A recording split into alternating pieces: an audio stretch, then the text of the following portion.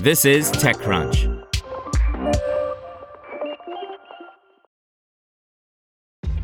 This episode is brought to you by ShipStation. You know, some things take a lot of work, like sending little robots to far-off distant planets. And just as that's challenging, so too is running a successful e-commerce business, especially when there's so much to do. So I want to introduce you all to ShipStation. Now, I love using ShipStation because of its easy-to-use dashboard, which makes managing orders and printing labels a breeze and super smooth. Oh, and the customer service is just out of this world. It's exactly what you need to help grow your business. Sign up for your free 60-day trial at shipstation.com/technews. That's shipstation.com/technews. The writer's strike is over. Here is how AI negotiations shook out by Amanda Silberling. After almost 5 months, the Writers Guild of America, WGA, has reached an agreement with Hollywood studios to end the writers' strike. Starting Wednesday, writers will be able to resume work under the conditions established by their new contract. During the historic strike, AI emerged as a key point of contention between the writers and studios.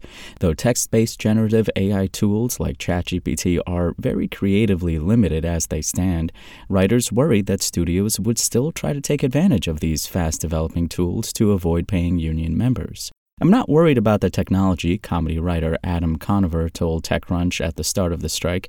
"I'm worried about the companies using technology that is not, in fact, very good to undermine our working conditions." Along with better residual payments, minimum writers' room staffing, and other terms that help screenwriters make a living, the WGA's new contract outlines limitations on how AI can be used in writers' rooms. Per the agreement, AI cannot be used to write or rewrite scripts, and AI-generated writing cannot be considered source material, which prevents writers from losing out on writing credits due to AI. On an individual level, writers can choose to use AI tools if they so desire. However, a company cannot mandate that writers use certain AI tools while working on a production.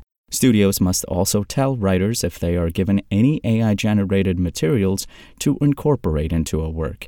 As the WGA's summary of the contract states, the WGA reserves the right to assert that exploitation of writers' material to train AI is prohibited by the contract or other law. Currently, the legal relationship between large language models and copyrighted material is murky, but where federal and state law lags behind, the WGA's bargaining agreement makes clear that union members do not consent to their work being used to train studios' AIs.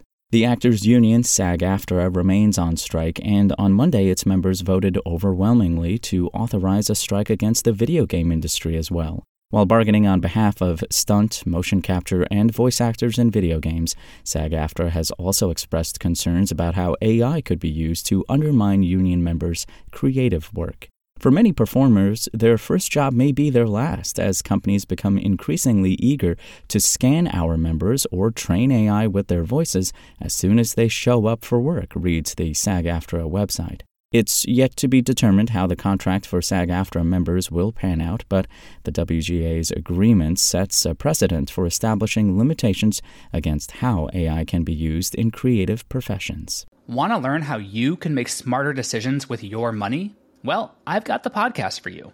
I'm Sean Piles, and I host NerdWallet's Smart Money Podcast. Our show features our team of nerds, personal finance experts in credit cards, banking, investing, and more. And they'll help you make the most of your money while cutting through the clutter and misinformation in today's world of personal finance.